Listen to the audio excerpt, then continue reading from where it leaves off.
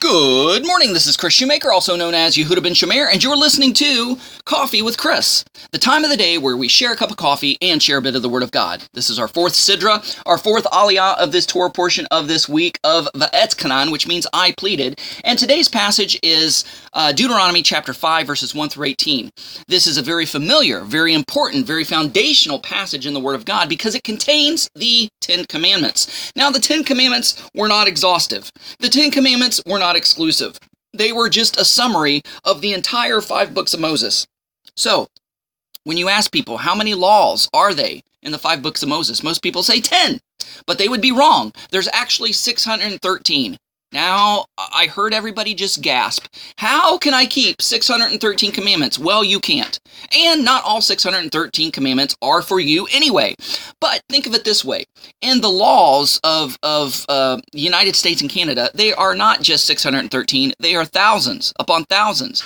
And they change every year. How can we keep up with them? Yet we're not biting our nails and fretful over, what if I break one of the laws? We just kind of know instinctively how to keep the laws of the land. Because why? Because we know the basic laws. We don't know the small, detailed laws of those thousands upon thousands of laws. We just know the basic laws. And if we keep the basic laws, we're kind of by default going to keep those other laws as well. It's the same principle in the Word of God. The 613 commandments, some only apply to men.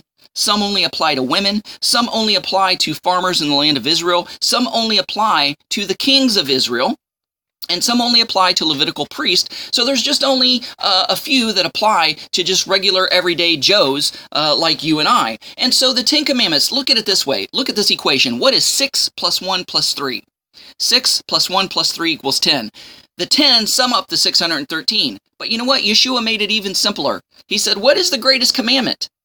So what is 1 plus 0? It's 1. There's only one great commandment, to love the Lord your God with all your heart, soul, mind, and strength. And Yeshua said the second commandment is likened to the first, or it's equal to the first, or is most powerful as the first. Lump it in with the first, and that's to love your neighbor as yourself. So let's just as a refresher, go through the 10 Commandments here. He says, I am the Lord your God, which brought you out of the land of Egypt from the house of bondage. You shall have no other gods beside me. Other translation says, before me. In other words, I'm the one and only. You're to worship me exclusively, no one else. I don't have a consort. I don't have other lower gods that's below me. It's just me.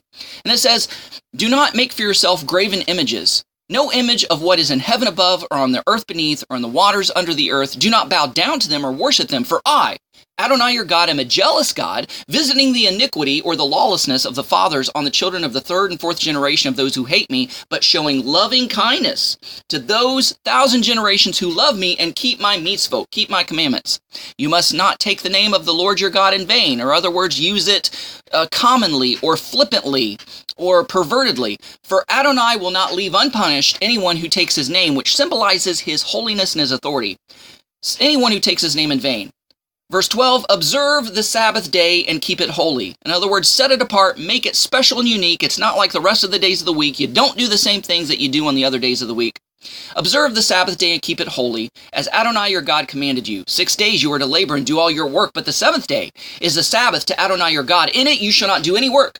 No, not you, nor your son, nor your daughters, your slave, your maid, your ox, your donkey, any of your livestock, or outsider that is within your gates, so that your slaves and your maids may rest, as you do.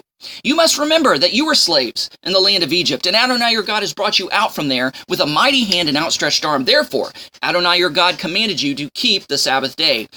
Honor your father and your mother, just as Adonai your God commanded you. Why? So that your days may be long, and it may go well with you in the land Adonai your God has given you.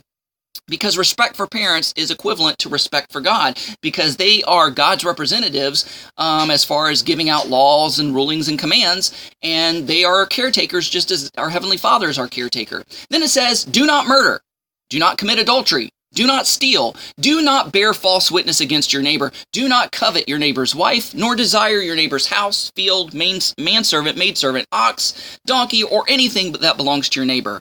These are the words spoke to all of your assembly on the mount, from the midst of the fire, the cloud, and the fog with a great voice. He added no more. He wrote them on 2 tablets of stone and gave them to me. Guys, thanks so much for listening. Go out there and have a great day. Shalom and God bless.